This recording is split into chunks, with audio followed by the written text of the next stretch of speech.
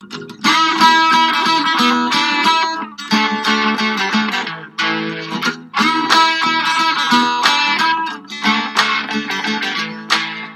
everybody, welcome to Props and Hops. I'm Matt Landis, coming to you early in the week with a bonus episode. Obviously the main story across the United States right now, the presidential election, but down the ballot in some states, the election also continued to move the ball forward for sports betting legalization, and that's the focus of this episode. More than half the states have now passed some form of legalized sports betting, and to better understand where we are, how we got here, and what's coming next, I wanted to take this special opportunity to bring the first guest onto Props and Hops. That guest is Mike Roselli. Mike's an attorney in Chicago, and he's also a savvy bettor. He knows more about betting than most people on the legalization side, and I think he probably knows a lot more about the law than most bettors, making him an ideal person to break down the current state of affairs. Mike's also the host of the Doggy Juice podcast. I enjoyed appearing as a guest on his show a couple weeks ago, and I'm really happy to have him on this podcast, especially at a time like this. If you care about sports betting legalization, I think you'll get a lot out of this interview, and this being Props and Hops, we also touched on a mutual source of inspiration in David Malinsky, plus some beer with a focus on the Midwest. I had a blast connecting with Mike, and I think you'll really enjoy listening, so without further ado, let's get to it.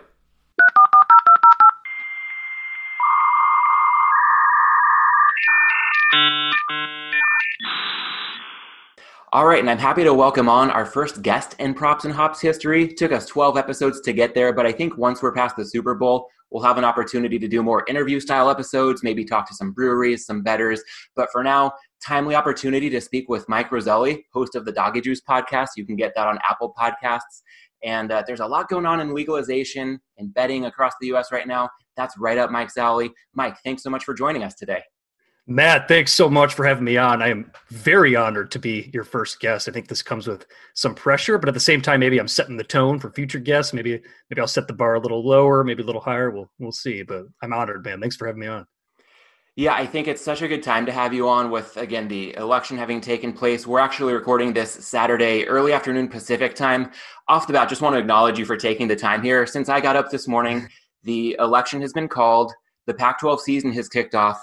Everybody's called for Clay Helton's head again, and now suddenly USC pulls out a win, and it's time to look out for the Trojans because they've already cleared the highest hurdle on their schedule, so who knows where they can go. It's been a whirlwind of a day, just, not too long into it. I know there's a lot going on your end of things too, in the process of relocating. So again, Thank you so much for making the time. No, thank you. Very much appreciated. And yeah, this has been quite the wild week. I mean, I was going to come on with my first thing being like, hey, is there anything important going on this week that might want to take center stage ahead of talking to little old me here in the Chicago area? But no, it's been a wild week here for all of us, and it's fun to actually sit back and talk about something that I know you and I are both passionate about, and something that's changing by the day, and that's sports betting legalization. So looking forward to talking about it with you here today. Yeah, and on that note, could you give us a bit of an intro on your betting background, your legal background? I know from listening to the Doggy Juice pod that you really can speak well to this area, but for some of the listeners out there, just lay out your experience in the field. Yeah, sure. So I'm an attorney. I've been practicing here in the Chicagoland area for about since 2014, so over 6 years now.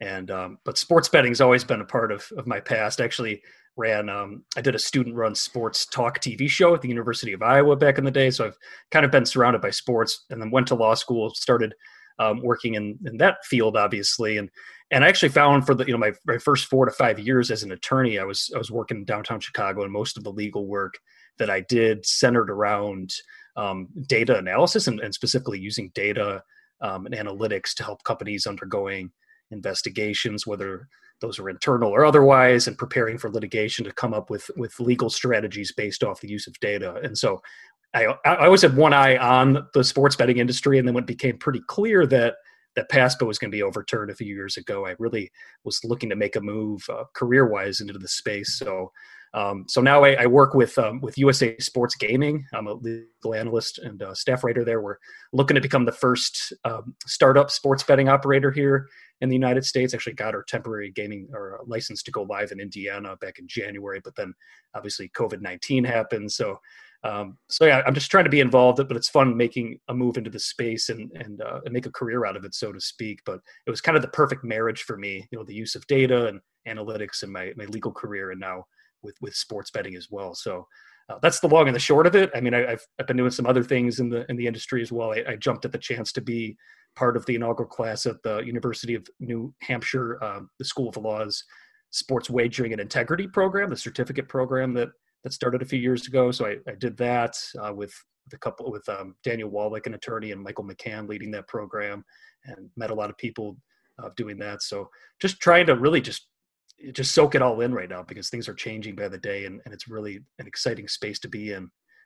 Yeah, I think you brought up a couple good points. It's a great way to connect the dots between your legal expertise and your betting approach using data and analytics. A great marriage of those two interests, like you said, and the timing just couldn't be much better to be having this conversation. I was wondering if you could, off the top, give us a quick breakdown of some macro trends with legalization in the country. Where do we stand right now, and what do you think is on the horizon as far as legal sports betting is concerned in the United States? Yeah, so it's been a crazy first few years. Obviously, PASPA was overturned on May 14th of 2018, and you saw some states that were ready to go, obviously, and launched right away. Delaware, New Jersey, and a few other states quickly went live. But now, 2.5 years later, we have 27 jurisdictions that have passed some form of legalized sports betting. That's 26 states and Washington, D.C., and that includes 3 this week that legalized it with Nebraska and Maryland.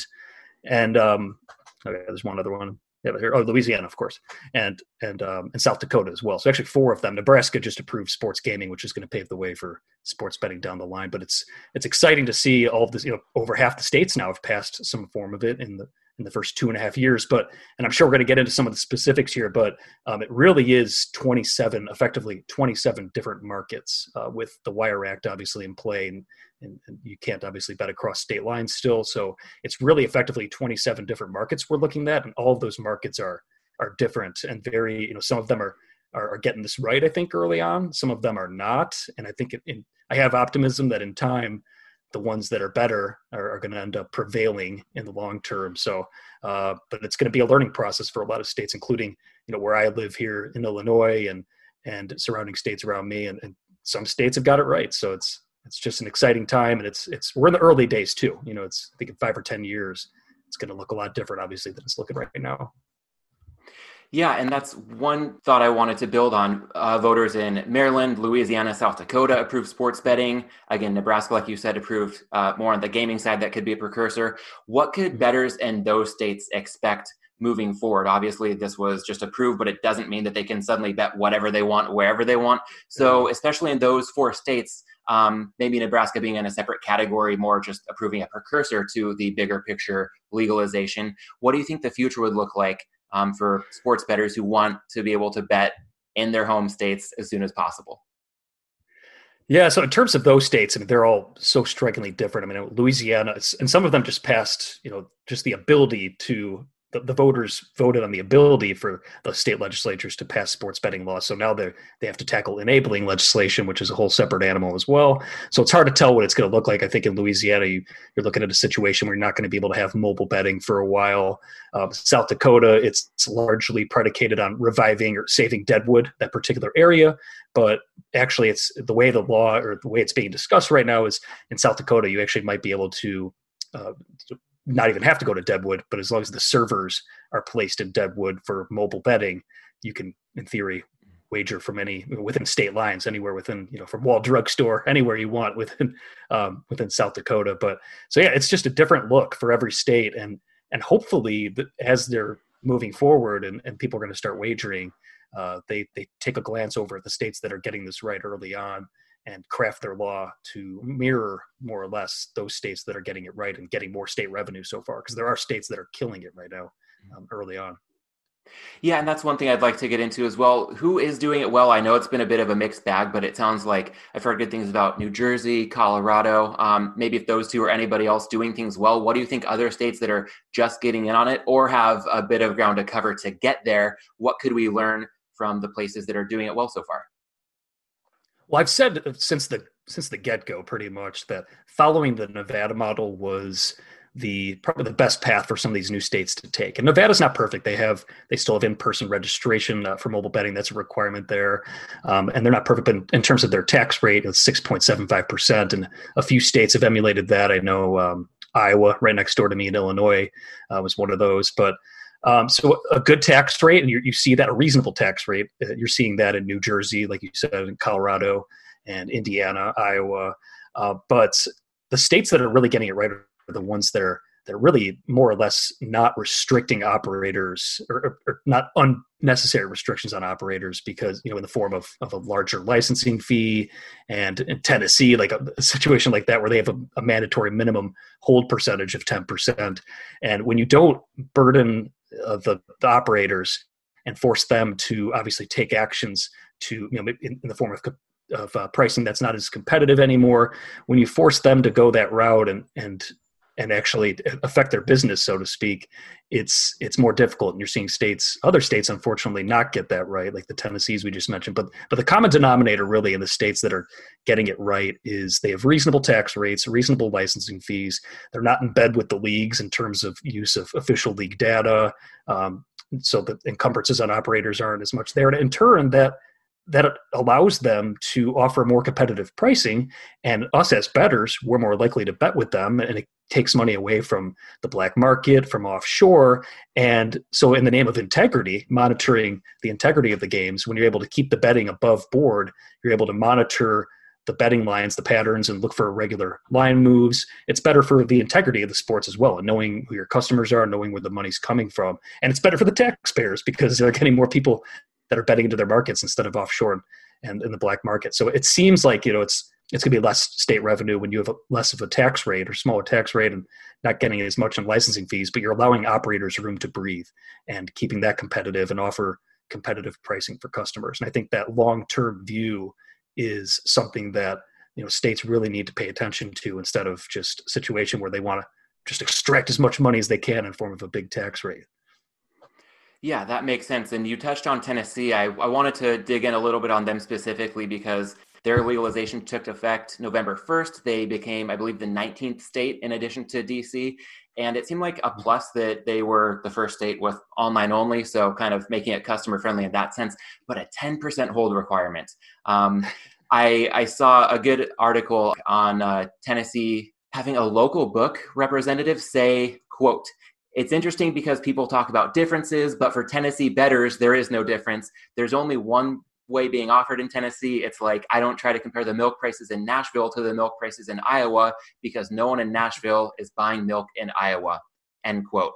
And my thought there was, people in Nashville are betting into the same offshore books as people in Iowa. Yeah. So that's not a fair analogy. If legal operators can't compete with the offshores and they're price gouging their customers, then that closed-minded thinking, that level of arrogance could come back to bite them. But am I missing anything? What do you think the future holds for Tennessee at a 10% hold requirement? No, it's going to be an interesting case study, that's for sure. And I think you nailed it right there, because a lot of these lawmakers, it doesn't take a rocket scientist to figure this out. When you read some of the dialogue that they've been having on the Senate and House floors in some of these states, the lawmakers really just have their heads in the sand on a lot of these issues, and they're just completely uninformed. And just a quick aside, that kind of worries me for maybe more important matters that they might be equally uninformed about, like issues of homeland security and stuff. But actually knowing this area of the law and seeing some of the stuff being said by lawmakers is scary, I think, to say the least. It's almost like they're turning a blind eye to the very fact that, like you said, people in Nashville are finding a way to get down. Believe it, you better believe it, on offshore websites. And so, yeah, to actually expect everyone to all of a sudden only bet legally in your state when they have plenty of options in front of them that they've been clearly using for years and decades, really even. I think that's just at best being not accepting the true reality and being naive, but at worst it's dangerous, and it's going to make it hard for operators in those states to do their thing, and it's going to keep that money offshore in the black market. And like I said, you can't monitor any of that. Yeah, I would have to think, if I were in Tennessee, I would love to bet above board within my state if I could. Sure. But if you're going to charge me minus 115 on a line that's minus 110 everywhere else, or if a 6.2 team teaser is going to be minus 130, minus 140, I think people who do sign up for that are going to bleed out pretty quickly. And those who don't are doing so because they do have better options. So, in that sense, to flip these words back on the Action 24/7 rep who made that statement, people in Nashville can buy milk in Iowa. So you got to be careful there. But I do think it's good to see some states moving in the right direction at the same time. Don't want to pick too much on Tennessee. All Mhm. things considered, is there any news that you're watching for with any specific states, either some that already have the ball rolling or some that you expect to make any progress in the foreseeable future? Yeah, in terms of state, I mean, there's some big ones. Obviously, New York is the big granddaddy because it's legal there in New York, but not for mobile, and you can only do it at the upstate casinos right now. And it's funny, I hear from friends that are on trains in the New York City area, especially ones that are heading more upstate. It's all the advertising on the trains is all for the sports books, obviously, and once New York, I mean, that's a state to pay particular attention to because obviously when New York is when you can bet mobilely there, it's going to be a huge boom. And there's parties involved and the legislator. And that's the other thing to keep in mind is there's competing interests at play, and everybody wants their hands in the cookie jar too. And you see that especially in my home state of Illinois, where you try to appease everybody and then you just have a very subpar bill. And New York, they're I mean, for lack of a better term, they're cheating the people in New York, the people of the state, because not only do they have to drive across state borders to New Jersey to get down on their apps, they can't do so in their home state. That keeps the money, like we said, on offshore sites, and it keeps it in the black market. And if New York obviously went mobile, once they do, because I'm a big believer that's going to happen, it's just a matter of time. It's going to be huge. Obviously, in Manhattan, every street corner you could just be on your sports book at a Starbucks and getting down, and instead of having to worry about doing it via other means. And in New York, you have to drive several hours outside of New York City to get down right now.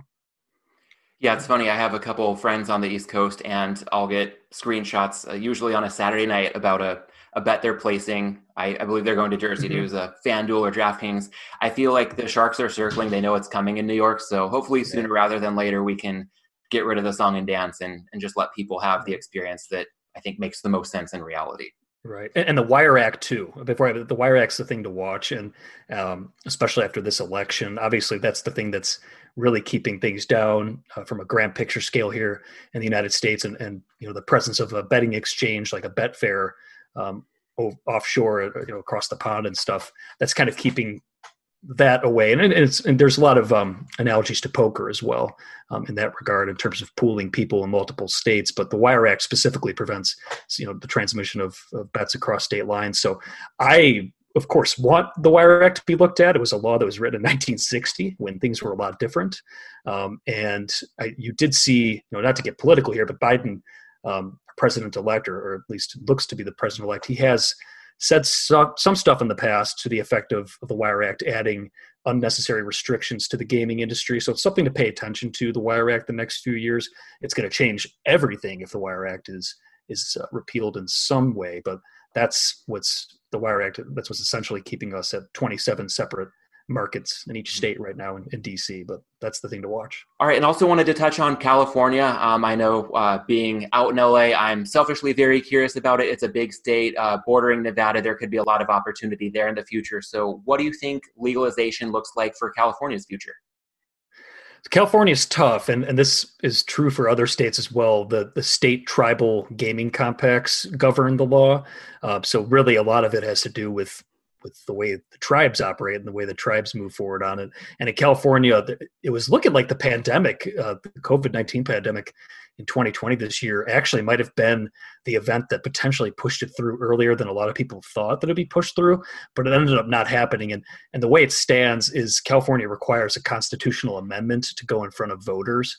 And obviously the earliest that lawmakers can get that on the ballot is early 2022. So realistically, even if that passes later in 2023, like the second half of 2023 would be the most reasonable time frame from a best case scenario for Californians to see it go live there. But at the same time, the tribes do hold a lot of the leverage, and if they changed their thinking, or if they struck a deal somehow, things could change in that regard with the tribes. But the long and the short of it is it's going to be a while before Californians are able to bet on sports, and especially mobilely on sports. There might be a situation where they can go, in the best case scenario, over to the tribes and the casinos that are in tribal lands and bet in person. But in terms of mobile betting, it's going to be a while, a few years, I think. Cool. I think you've done a great job laying out where we stand now, and not only where we are, but why we are where we are, what to look out for in the future. One thing I didn't want to overlook, you mentioned the Nevada model being a good blueprint for states to look to. Don't want to forget about Nevada and all this. What do you think the impact is? We're focused on so many other states trying to get legalized. A lot of people still referenced, the sharps in Vegas are doing this or that with a line. So how do you see the overall national movement toward legalization having any impact on Nevada? I don't think it's. I think it's just good for Nevada, to be honest with you. More prevalent, widespread sports betting. I don't know many people that go out to Las Vegas just for the sole purpose of betting on sports. Maybe you see like a lot of those Super Bowl trips, but let's be real. Nevada's still the place to be, specifically Las Vegas for the ultimate sports book experience, especially with Circa opening up. I'm really looking forward to seeing that sooner, hopefully, rather than later. But it's still the Mecca, and when you see more widespread sports betting, I think it's going to be a negligible impact on the actual handle that Nevada is seeing. And you can even see the early numbers right now after PASPA was overturned. Nevada is not suffering by any means. In Nevada, they still have in-person registration as a requirement to use the mobile app. So if they end up looking at that, which I think they should and will sooner rather than later, that's going to help things out as well, because people landing off, at McCarran Airport can just download the app then from the airplane instead of having to go in and sign up at every single book. So I think if they look at that, that's, if anything, just going to help them even more. And the other thing is Las Vegas, it's so much has changed in terms of the way it's treated by the sports leagues. I mean, you're seeing obviously the Raiders move there. You're going to see a lot of people making trips out for Raiders games. I mean, when the Bears play the Raiders, you're going to see a huge influx of Chicago fans coming in and getting down on games. So you're seeing the leagues shift their stance on their treatment with Las Vegas as well. And that's only going to help when, the kind of the veil is lifted, so to speak, on sports betting and it becomes more mainstream. I think Nevada's going to serve to benefit just like everybody else. Yeah, I think you brought up a good point with the leagues kind of shifting their stance. I had a chance to go to, I believe it was the second home game the Knights had their first season, and it was against Detroit, and it was just like the entire state of Michigan had come out to party and watch the Red Wings play hockey on the Strip, essentially in Las Vegas. Once we can have fans in the stands at the Raiders' new stadium, I think there's going to be, that hockey experience on steroids on NFL weekends. So yeah, you bring up a good point there. And you also touched on Circa. I think it's so great to see what they're doing. One of my best friends lives out in Vegas, and I had a chance to go see his new house for the first time recently. But on the way there, made sure to make a pit stop at Circa, sign up, get the app. And it's nice whenever I cross state lines. Yeah, if my wife and I are making the road trip, just once we hit Prim, then all bets are on. So it's a good time. I hope Circa can make its way into California before too long. I think Colorado is also a big area for them. So it seems like they're doing a lot to, I think, set a model for what the best of sports books could be from a better standpoint, and also just across the industry. They seem to be gaining a lot of respect. So could you elaborate a little bit on what Circa is doing and how that might also affect more bettors across the country as we see legalization efforts continue?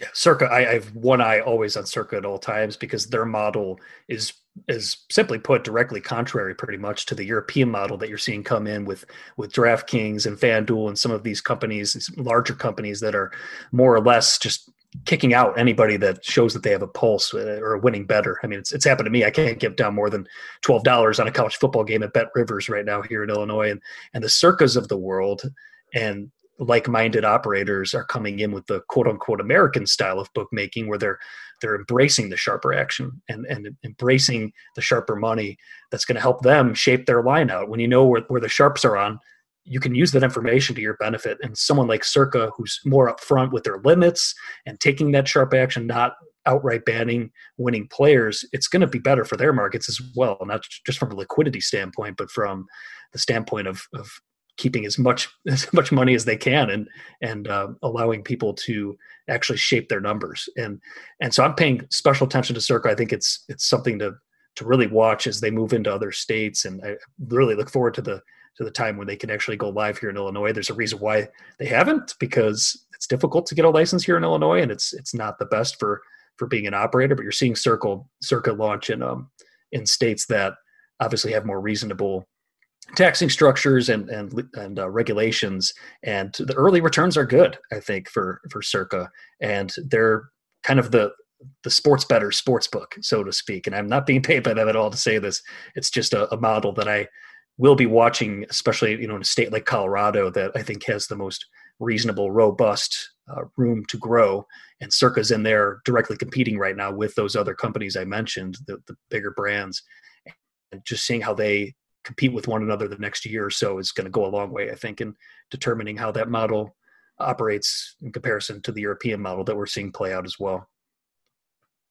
Yeah, sounds good. That'll be a fun battle to watch unfold in real time. And while we're talking about a sports book, kind of transitioning from the overall legalization efforts to your own betting philosophy, what sports do you like to bet? How long have you been doing this? And just in general, how do you view attacking the boards and trying to uncover edges for your portfolio? Well, Matt, I know you and I both know that it's all about finding edges in the marketplace. And I always tell people that you can be a great handicapper and know the sport, like, know every player, know every team like the back of your hand, and just really have a pulse on everything. And you can also be someone who understands the markets, the sports betting markets, and understand, how that works. And I always say you can win being the latter without the former, but you cannot be a winning bettor without being the latter while only being the former. So you really have to have an understanding of the markets and the way that the numbers work. It's a numbers game, and I know people that don't know much about the sports themselves that actually win in sports betting.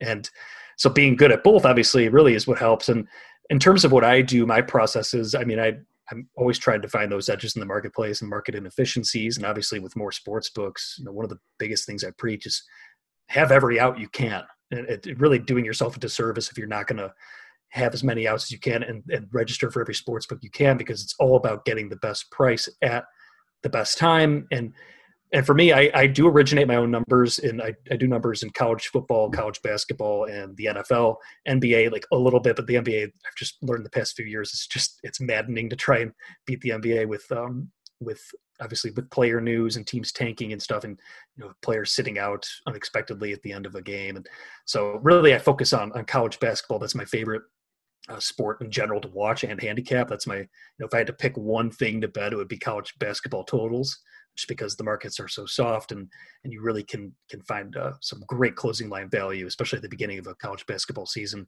But college football as well is probably my second favorite sport to bet. And then the NFL, it's king for a reason. And I love betting the NFL, even though you and I both know, and a lot of your listeners, I'm sure, know that beating the NFL is the toughest. It's the toughest sport to beat, but it's also the most challenging. And I enjoy the challenge aspect. And golf is something that I don't do numbers in golf, but it's something I'm really exploring. I've done a few projects this summer during quarantine to try and just mess around with golf numbers a little bit and try and work on some preliminary models and stuff. It's a sport that I know it lends itself perfectly for legalized betting, in the sense that it's an everyday event almost. You got a Thursday to Sunday type of deal, and live markets are amazing in golf with matchups and with futures. So that's the sport I'm probably most looking forward to expanding my knowledge base on and betting in the upcoming years.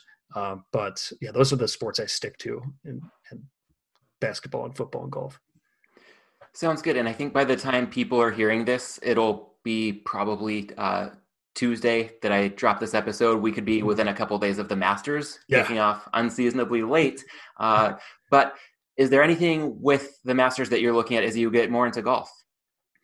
Yes, the Masters markets have been up for a long time. This thing with those bigger major events, obviously with golf, and it's cool because the next two majors in golf are the Masters. So you're going to see Masters futures up for April's Masters soon enough as well. But no, there's a few guys that I always like to target. Tony Finau, and I know I'm not alone in betting him, but I think he's ripe to take home his first major, and that be the Masters soon enough. So I do have some futures on him. He's a guy that just fits the course perfectly. And obviously last year he was leading heading into the final day. So he's great course history there. It really lends itself for his style of play. And I think it's just a matter of time before he gets through in the Masters. If he's going to win a major, it's the most likely one that he's going to win. So he's still a good look, I think, if you could find him at anything over 30-1 without really looking at recent form as much, because I do know that recent form is something that should be in every golf golf model to a certain extent. You can argue on how much you want to weight recent form, but that's definitely the guy that I have my eyes on is Tony Finau. Sounds good. All right. Well, you've given us a good look for the Masters coming up soon. And also that overview of your betting philosophy. I know a couple of things you mentioned. No coincidence, reminiscent of the teachings of David Malinsky. Thought we could maybe touch on him for a bit. It was great to have the opportunity to speak with you on the Doggy Juice pod a couple of weeks ago, touch on Dave's legacy and what we learned from him. But for the Props and Hops audience, could you just briefly touch on how you came across Dave's work and what lessons from him have stood the test of time in your book? Yeah, so I mean, David Malinsky, he quite literally changed my life, and I never even met the man like one time. And it's amazing that you got to spend time with him and meet him and do a podcast with him. And so I'm just honored to be even to be speaking with you, as a fellow Malinsky disciple. But I first discovered him via, it's crazy, back in 2015, 2016, I think it was early 2016 maybe. RJ Bell used to come on Chicago radio on ESPN 1000. And he would plug pregame.com. So obviously, as a sports bettor who's looking for a community and just more information, I was always trying to get as much information as I could. I checked out pregame.com, and that's where I stumbled on Malinsky's Point Blank column and started reading that. I kind of fancied it like a Wall Street Journal, but for sports betting every day, and it became a must read every morning. And I just love the fact how he taught people how to think. I know we mentioned this on my podcast when we discussed Dave. In an industry where everyone's looking for the easy winner and just a hot team and just a winning bet, you're looking to be fed that day, but he taught you how to fish and feed yourself for the rest of your life, to use the term.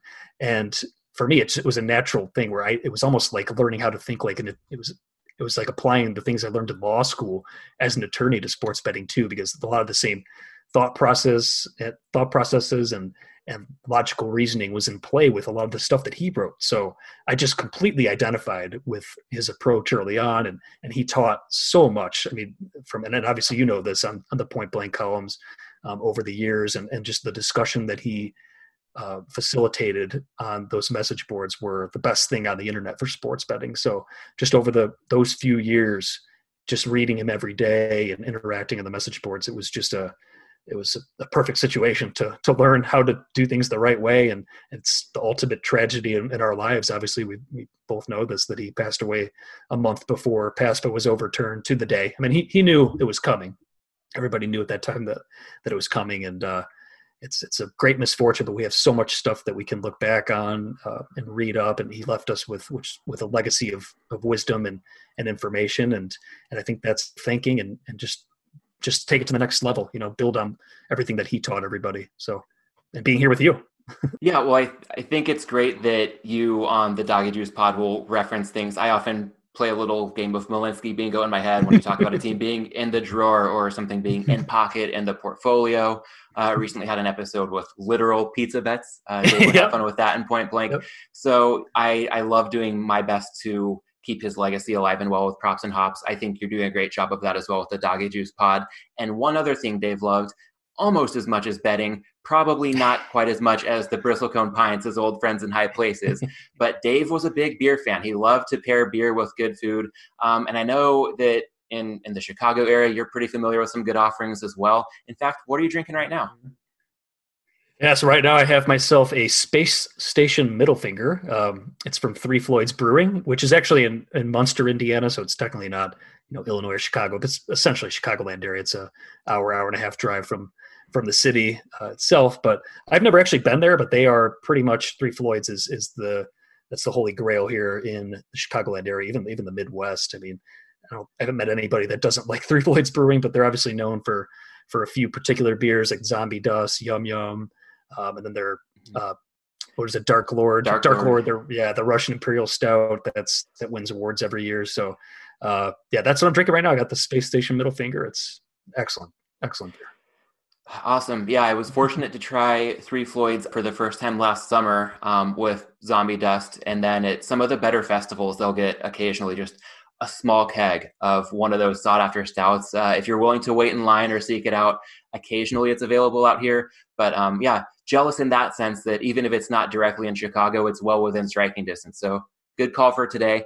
I'm working on the 2020 take on Celebration Ale by Sierra Nevada. That was this past episode's show beer for Props and Hops. I know that was an annual rite of passage that Dave loved, and it's an incredible beer. They've been making it pretty consistently year in and year out for about 40 years now, and it's just amazing when something can stand the test of time, and it's such a treat when it comes out every single year. So I know I'm spoiled in LA, you're spoiled in Chicago, so it's a great time to be a beer drinker, and I'm curious for some of our listeners who might be in the Midwest or planning a trip when the circumstances allow for it to that area, what would you say are some of the best beers available in Chicago? Any specific beers or even breweries that you've become fond of over the years?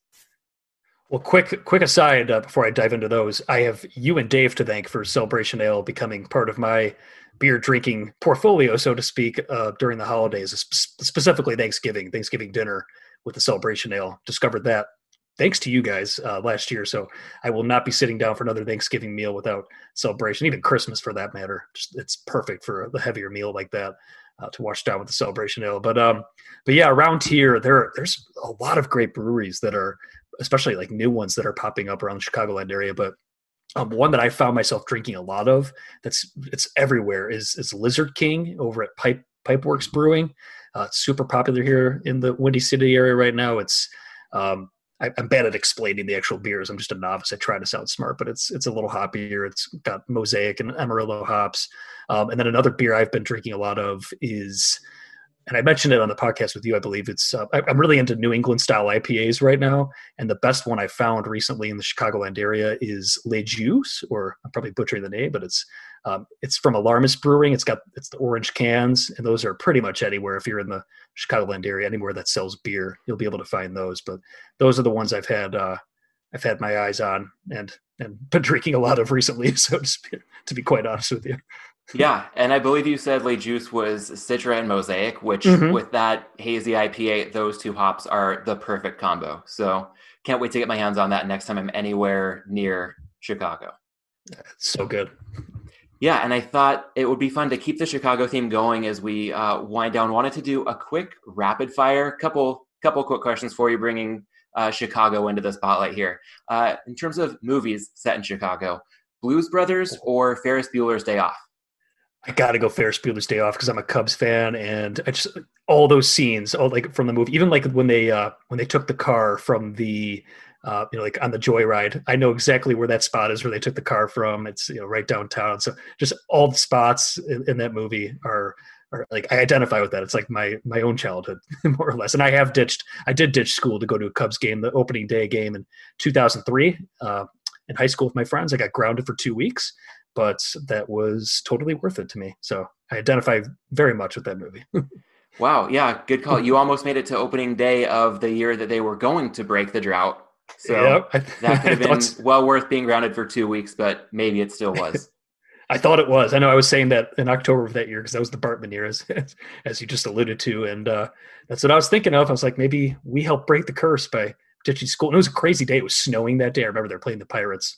And I think we didn't arrive to the game until like the fourth inning. It was a cold day, but just the idea of going there and ditching school and showing up it was one of the best experiences I've ever had. It was totally worth the wrath of my parents when I got home.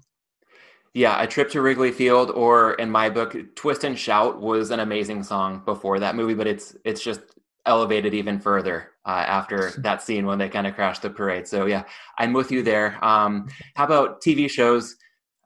Quite different shows, but both great ones set in Chicago. Family Matters or The League? The League, easily. Although I heard that they filmed all that stuff really in California. I know on The League, LA is all over it. Yeah, a couple of the episodes even had palm trees in it. But no, the Gibsons, where they were supposed to be their hangout. I lived like a block away from there about 5 years ago, where that Gibsons is in the by the word is the Viagra Triangle, they call it that area, but it's the near north side. So no, the League is fantastic. Easy pick there for me. Great. Yeah, my wife and I are rewatching that right now, just usually an episode or two to wind down every night, especially after a week like this. That's really come in handy. I went as Rafi for Halloween about 3 years in a row. He is the best character on that show. I wish he was in more, but the scarcity also makes it that much better when he's present. So exactly. Yeah. Good call there. And Gibson's, I was surprised. The one time I've been to Chicago, it was when The League was a current TV series, and ran into Gibson's, was so excited. It seemed like a pretty swanky place, much fancier than the setting in the show. So I was a Yeah, little bit exactly. thrown by that, but it was cool to see the real life Gibson's nevertheless. Yes, no, it's Gibson's is excellent in Chicago, and steakhouse is I mean, that's the bee's knees. It's the thing to do when you're in Chicago. So if you want to talk steakhouses ever, I'm your guy for Chicago. Cool. All right. Well, I don't have a good steakhouse either or teed up, but I was wondering, deep dish pizza, you can probably go off the menu here for a really good one, but I've got to ask for maybe more of a national perspective, two well-known brands, Giordano's or Lou Malnati's. Oh, that's the ultimate debate here. Is my fiance in hearing distance from me? Because we have an ongoing debate, including even like last Friday, we were ordering in Chicago. It was one of our we moved out of the city. And it was one of our last nights ordering pizza, and we literally had the debate. It was Giordano's or Lou Malnati's, and I slightly lean to Giordano's only because I think they have when you combine everything together, I think they're slightly ahead. But Lou Malnati's with that butter crust, it's tough, man. So on any given day, either one could beat the other one, but it's just a slight edge, maybe a 52, 53%, just enough to bet, just over that 52.38% to break even over time. I think you got to go with Giordano's. That's great. Yeah, my one trip to Chicago, we did Giordano's, and Lou Malnati's is next, but I will gladly try it and make the decision for myself. But that gives me some confidence that I chose wisely going the route that I did. Okay, and then deep dish pizza, transitioning to dessert. This will be the last one. Ice cream in particular, Oberweis or Scooters? Oberweis, easily. I grew up about a block away from one, so I think I'm biased, but little tiebreaker, even if you do like Scooters. Oberweis has, maybe not the best for a pandemic setting, but they have little chess boards, chess games inside the Oberweis at the tables, so you can enjoy a game of chess with the people you're enjoying your ice cream with at Oberweis. So the setting, if you're going to go actually enjoy a nice malt, nice cookies and cream malt, that's my go-to. You could play a game of chess against people when you're enjoying your treat there. This has been so validating because I also chose Oberweis when I was in Chicago years ago, and nice. Seeing the milk in glass jars for the first time in years, I believe it's actually a dairy. That was an experience, and their stuff is about as rich as it gets. I think my wife and I usually share a dessert, and we were so excited we each got our own. I might have made it a third of the way through a milkshake, and then I started to feel it quite a bit. Still totally worth it, but yeah, that was some kind of an experience, especially coming from outside the Midwest. That felt like, whole milk. Oberweis felt like a really legit experience. So glad to hear you choose that. So good. So good. No, you're good at finding those edges, Matt. Even if it's close call, slightly over break even, you got it. Yeah, that's the name of the game. In the long run, that's how we can sustain. So, Mike, this has been such a blast. I really appreciate your insight on legalization, talking to some David Malinsky, some beer tips in the Chicago area. Rapid fire, great time. Makes me really want to get back out there when possible. So look forward to sharing some beer, some Giordano's in person, maybe capping it off with some Oberweis and some winning bets. But I did want to make sure, again, to call out your podcast. You do a great job on the Doggy Juice pod. Next episode will be number 100. Do you have anything special planned for that? And congrats on the milestone. No, thank you. I mean, I can't believe it's been 100 episodes already. It's wild. It's been just over 2 years doing that. I have some stuff planned just because it's the Masters. I have a little idea to actually reward all of my former guests. So stay tuned for that as a former guest yourself.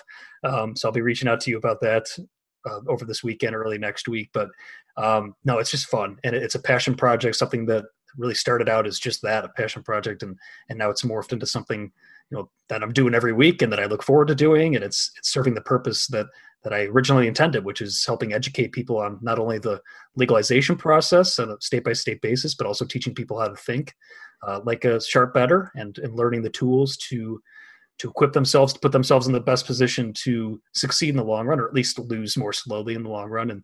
And I think that's stuff that we learned from Dave Malinsky himself. So in a way, it's also building on everything he taught us. So you can find it on SoundCloud, iTunes, Apple Podcasts. You can follow the podcast on Twitter at Doggy Juice. It's on Instagram at Doggy Juice as well. Great. Everybody, highly encourage you to check it out. If you've been listening remotely closely to this, it's clear that Mike's got a lot of knowledge worth sharing. Great weekly listen. Mike, thanks again so much for joining. This was great, and we'll definitely look forward to doing this again at some point. Thanks for having me on, Matt. It was a pleasure. And to the next guests, I hope I set the bar pretty low for you. Goodbye. Alright, so I think that was more than enough to get the sense Mike's modesty is admirable, and so is his insight. I'd highly suggest you subscribe to the Doggy Juice podcast on Apple Podcasts, and give it a follow at Doggy Juice on Twitter. Early congrats to Mike hitting a special milestone with his 100th episode dropping this week. Meanwhile, for Props and Hops, this was our very first interview episode, and a quick programming note, I'm planning to do more of these during the NFL offseason, thinking it would be great to line up some experts to discuss March Madness, the NFL Draft, maybe some other sports as well, and also using the opportunity to take a deeper dive on the hoppier side of life. But staying on track with football for now, I'll be back at it on Friday for the NFL Week 10 breakdown. I hope you've enjoyed this conversation with Mike, and I look forward to talking to you again soon. And as always, until then, let's bet well, let's drink well, and let's be well.